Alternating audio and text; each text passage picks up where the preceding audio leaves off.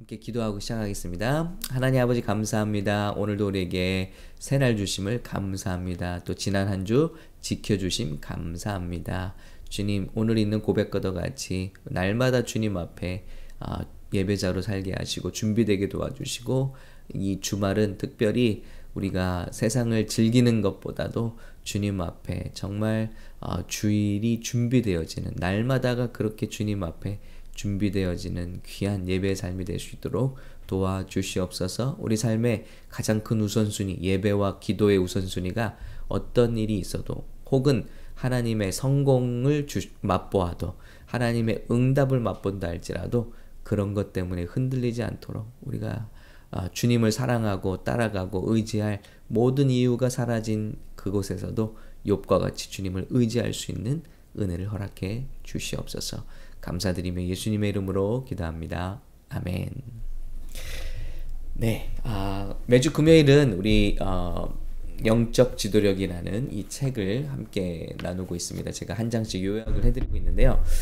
이제 샘물교회 직분자들을 훈련하는 기본적인 서적입니다. 여러분, 이거 새벽에 이제 한번 나누는 이유가 뭐냐면요. 참 온라인 시대가 하나의 장점이 있다면, 예전에는 제가 한번 말씀드린 것을 교육할 때 잠시 졸거나 아니면 놓치거나 하면은 이거를 잊어버리는 거예요. 그런데 이렇게 기록으로 남기게 되면 제가 심지어는 잘 때도, 혹은 제가 다른 일을 할 때도 이 영상은 돌아다니면서 일을 한다는 것이죠. 그래서 우리 훈련을 놓치신 분들도, 혹은 어떤 말이었지 하고 궁금하셨던 분들도 영상을 돌려보면 되니까, 그래서 지금은 훈련을 대면으로만 하는 것이 아니라 이렇게 영상으로 남긴 훈련을 요약하도록 부탁을 드리고 있습니다. 이것이 또 하나의 장점인 것 같습니다. 아무튼 오늘은 이 영적 지도력 17장인데요. 지도자 자격에 대한 엄격한 시험이라는 제목으로 되어 있는데, 이 장을 정리해서 영적 리더가 거쳐야 할 시험이라는 제목으로 은혜를 나누겠습니다. 여러분, 다른 말로 하면은 어떤 리더십에 있든지 하나님께서 세우시는 직분자, 하나님께서 세우시는 어떤 영적 리더의 포지션은요, 이러한 시험을 거치게 된다는 것입니다. 자, 어떤 시험이 있을까요? 한번 살펴보겠습니다. 자, 이 책에서는요, 5가지로 이렇게 밝히고 있습니다. 첫 번째는 타협의 시험을 겪게 된다. 두 번째는 야망이라는 시험을 통과해야 된다. 세 번째는 불가능한 상황. 네 번째는 실패라는 상황. 다섯 번째는 권위에 대한 질투라는 상황을 꼭 경험하게 된다는 것입니다. 하나님은 택한 사람들을 시험을 하시거나 아니면 시험 받도록 허락하시는 것을 볼 수가 있다는 것입니다. 창세기 22장에 하나님이 아브라함을 시험하셨고, 그리고 마태복음 4장에 보면 예수님께서 성령에 이끌려 마귀에게 시험을 받으러 광야로 가사, 뿐만이 아니라 성경에 많은 하나님께 쓰임받은 모든 사람들이 다 시험을 겪는다는 것입니다. 그러면 우리가 교회에서 직분을 받거나 아니면 영적 리더가 되면 시험이 있겠죠? 리더가 되면 시험이 더 커져요. 왜냐하면 사단도 이 리더들을 넘어뜨리면 교회를 넘어뜨릴 수 있다는 것을 잘 알기 때문에 직분자들을 공격하고 리더십들을 공격하고 영적 지도자들을 공격한다는 것이죠. 자, 어떤 시험들이 있을까요? 그래서 우리는 이것을 잘 통과해야만 하나님의 귀한 일을 잘 감당할 수 있다는 것입니다. 첫 번째는요, 타협이라는 걸 들고 있어요. 그래서 우리의 수준보다 더 낮은 것에 동의할 때 언제나 퇴보하게 되고요. 합의에 도달하기에 어떤 부분을 포기하는 원리를 말한다. 그래서 하나님이 계획하신 일이 있는데 그것을 우리가 이루는 것이 아니라 덜한 것을 선택하도록 한다는 것입니다. 이게 타협의 시험. 그래서 가장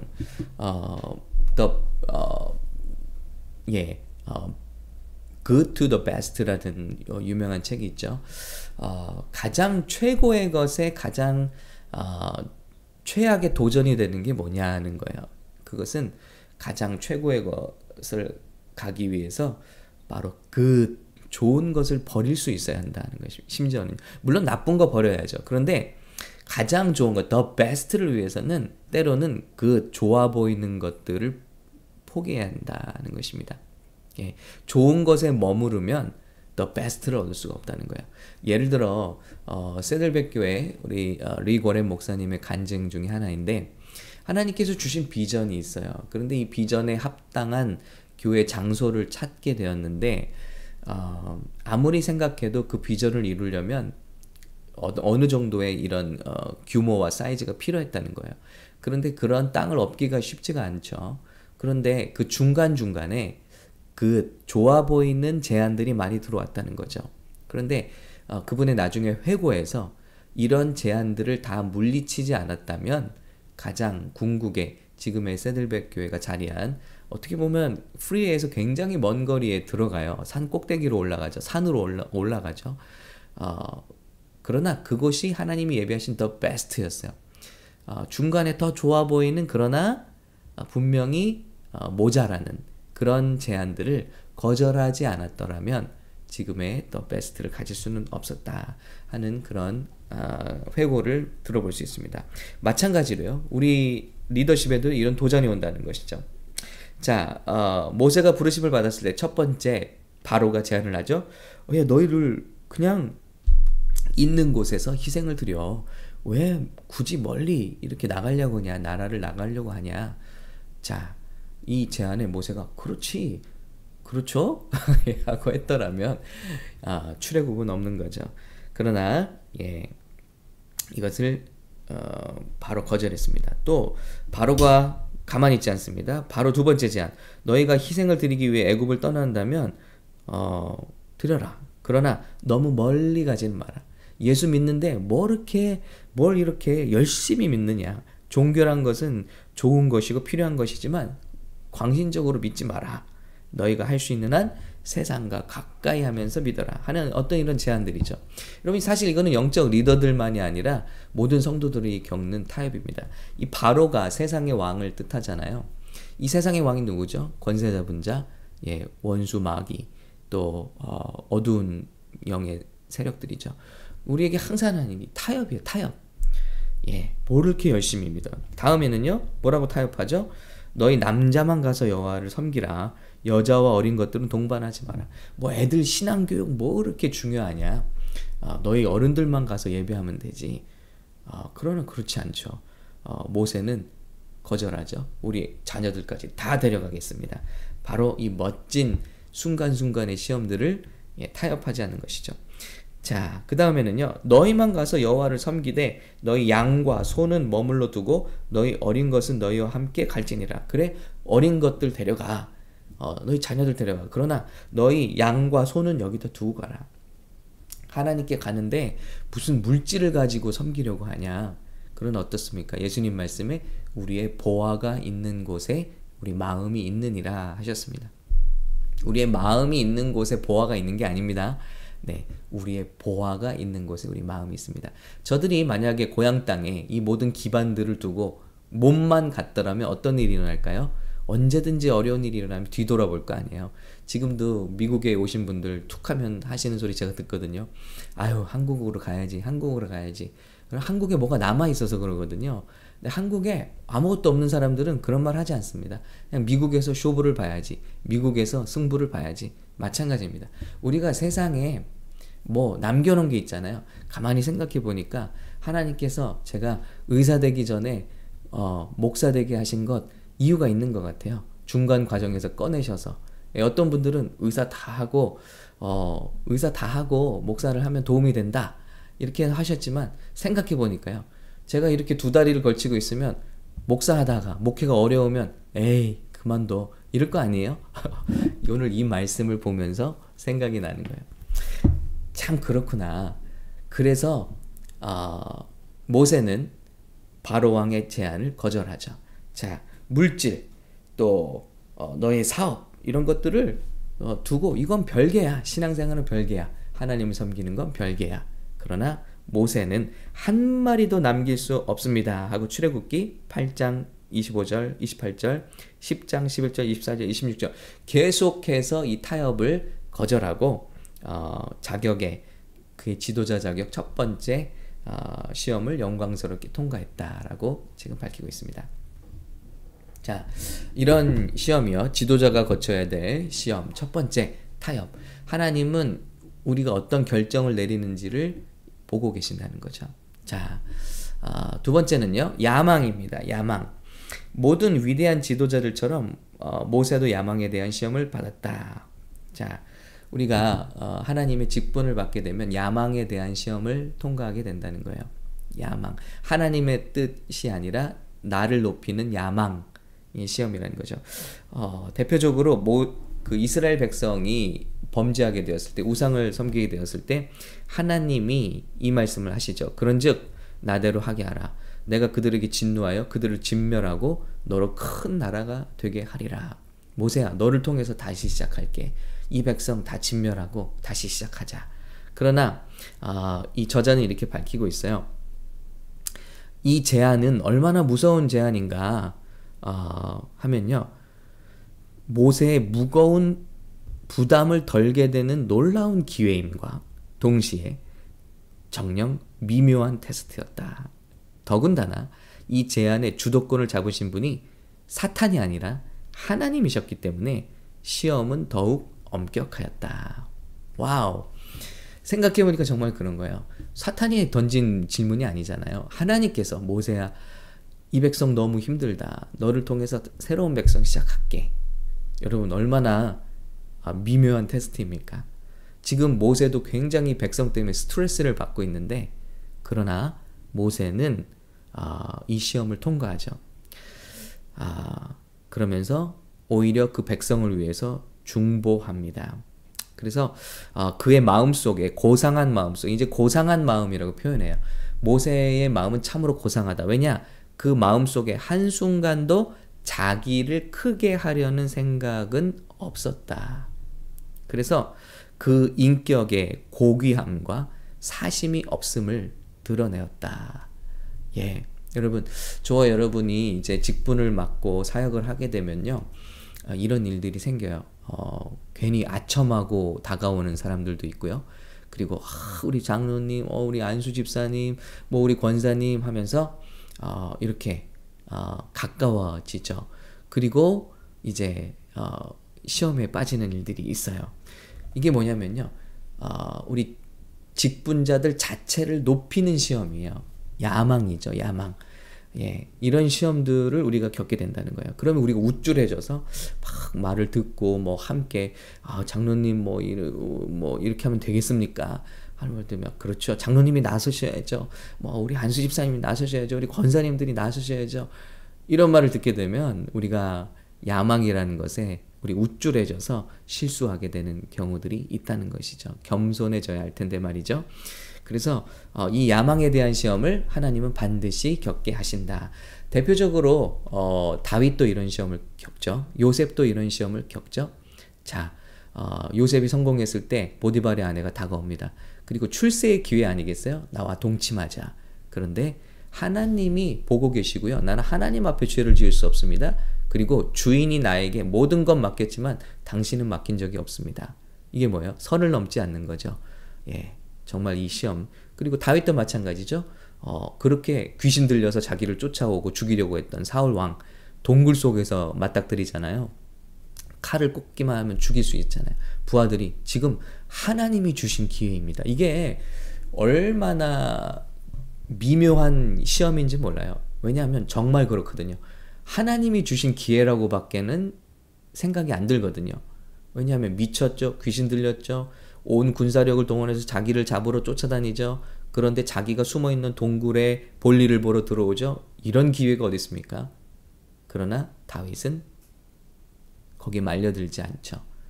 자, 그래서 그의 고상한 마음 속에는 한순간도 자기를 크게 하려는 생각은 없었다.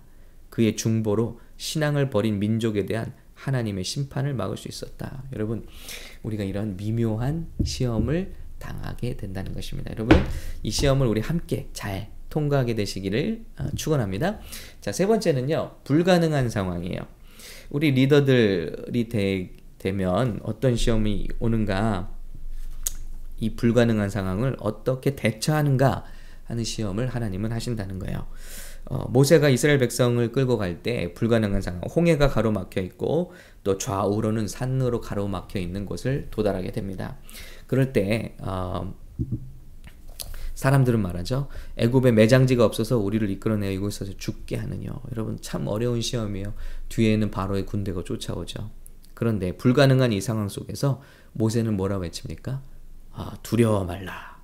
그리고 가만히 서서, stand still, 가만히 서서, 여호와께서 오늘날 너희를 위하여 행하시는 구원을 보라 하는 거예요.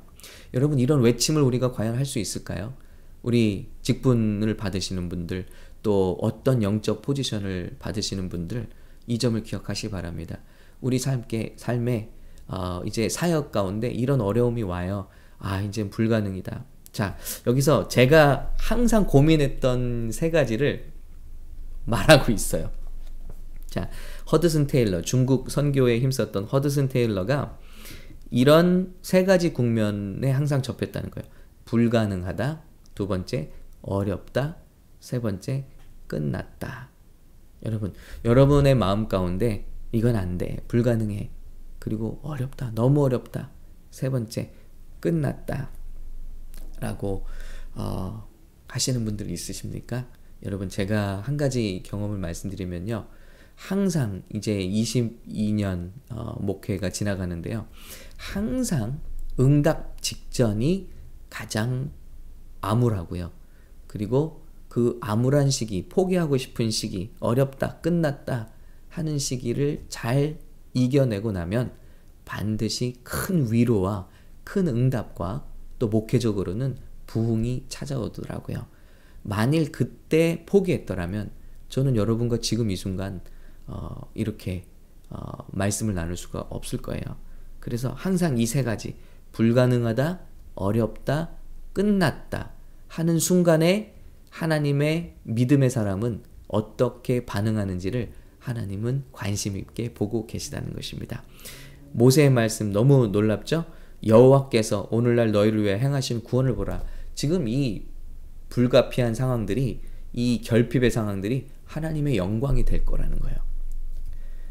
정말 그렇죠. 예수님의 기적을 보시면요, 단 하나 모두 예외 없이 결핍이라는 문제가 간증이 된 거예요. 결핍이 없이는, 문제가 없이는 하나님께 영광이 될 수가 없는 거죠.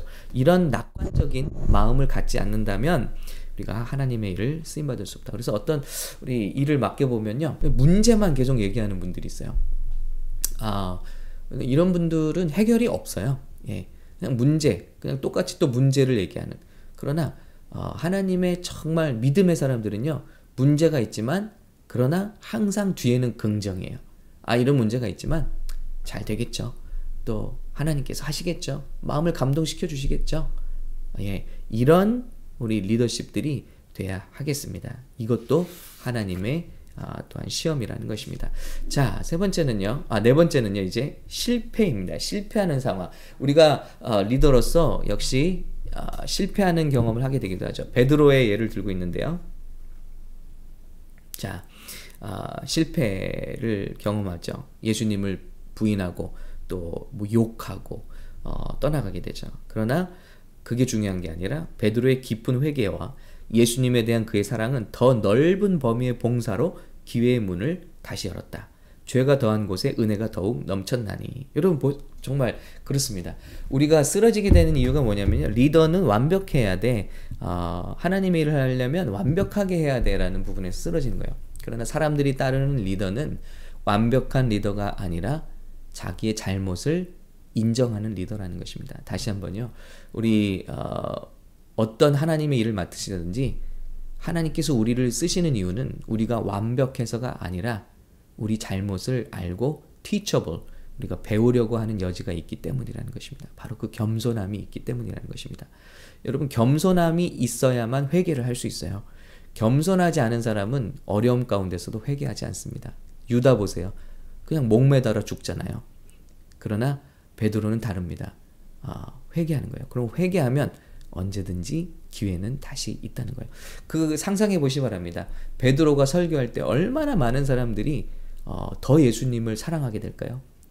내가 예수님의 수제자였어요. 그러나 정령 시험의 때 와서는 예수님을 3번 부인하고 그걸 알았어요. 여러분, 저는 그걸 알았어요. 제가 그렇게 될 걸 예수님 말씀하셨어요. 그런데도 3번을 부인하고요. 그것도 모자라 여자아이 앞에서 예수님을 모욕하고 예수님을 배반했습니다. 그랬던 저였는데 예수님은 저를 찾아오셨습니다. 그리고 제게 다시 기회를 주셨습니다. 여러분, 이것이 얼마나 많은 사람들에게, 그러니까 이 책에 말하는 거죠. 예수님에 대한 그의 사랑은 더 넓은 범위의 봉사로 기회의 문을 다시 열었다. 그러니까 우리가 실패했다고 낭망할 필요 없고요. 너무 완벽한 사역을 기대할 필요 없고요. 우리는 연약하지만 투명하게 자기의 잘못을 인정한다면요, 오히려 하나님은 그 연약함을 통해서 우리를 사용하실 것이다. 우리도 마찬가지죠. 다른 지도자들을 대할 때 우리는 다 과오할 수 있고 실패할 수 있다는 사실, 이 사실을 인정하는 것 자체가 큰 위안이 되는 것입니다. 서로가 서로에게 실수할 수 있습니다. 제가 어떤 그 이야기를 듣고 굉장히 그 위안이 됐냐면요. 어떤 목사님이 특별 새벽 기도에 첫날에 늦잠을 주무셨대요. 그래서 성도들이 특별 새벽 기도 막 많이 나와 있는데 목사님이 안 나오셔서 궁금했더니 목사님이 늦잠을 주무셔서 안 나오셨더래요. 그런데 이게 이제 종교의 영이 가득한 교회에서는 아니 어떻게 목사님이 이럴 수 있나. 근데 그 교회에서 굉장히 은혜롭게 넘어갔대요. 너무 인간미가 있잖아요. 아니 목사님이 특별 새벽기도 선포하고 왜 늦잠 자고 싶으셨겠어요? 그럼 오죽했으면 여러분 늦잠을 주무셨겠습니까?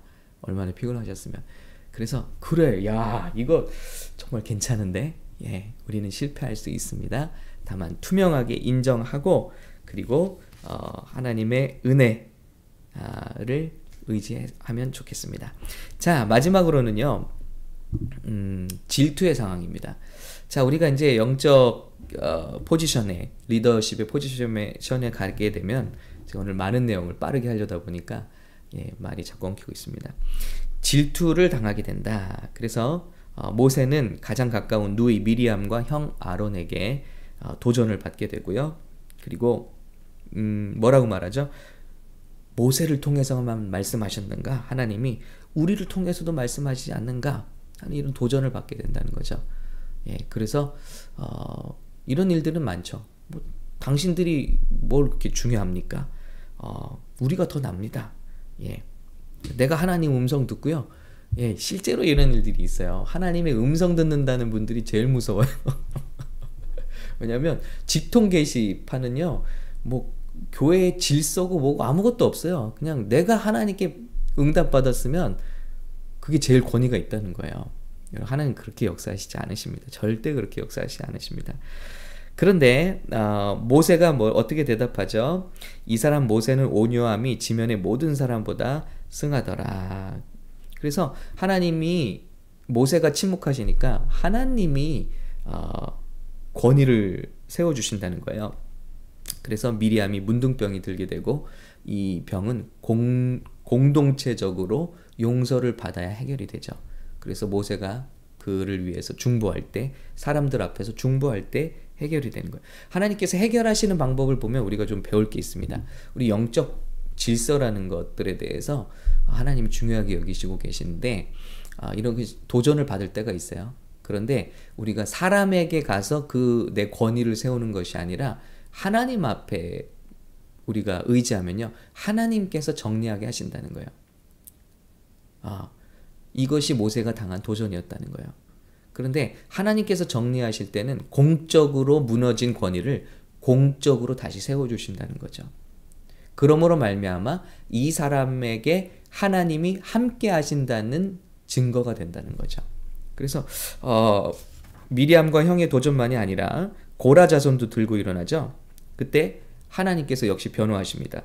너희가 어찌하여 내 종 모세 비방하기를 두려워하지 않느냐 하고 땅이 갈라져서 그들을 삼키게 되죠.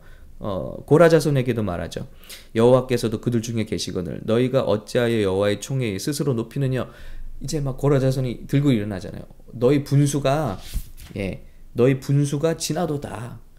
너의 리더십이 우리가 인정할 수 없다. 그런데 하나님께서는 이 문제에 간섭하시고 질투한 사람들에게 심판을 내리시더라는 것입니다. 이 마지막 결론이 이렇게 내리고 있어요. 하나님께서는 자기가 부르시고 임명하신 지도자들에게 애정을 쏟으신다. 하나님은 그들을 영예롭게 하시고 보호하시고 그들을 변호하시며 그들의 권리를 옹호하기 위해 모든 부족한 것을 그들에게서 제거하신다 라고 말씀하고 있습니다. 참 귀한 책이에요.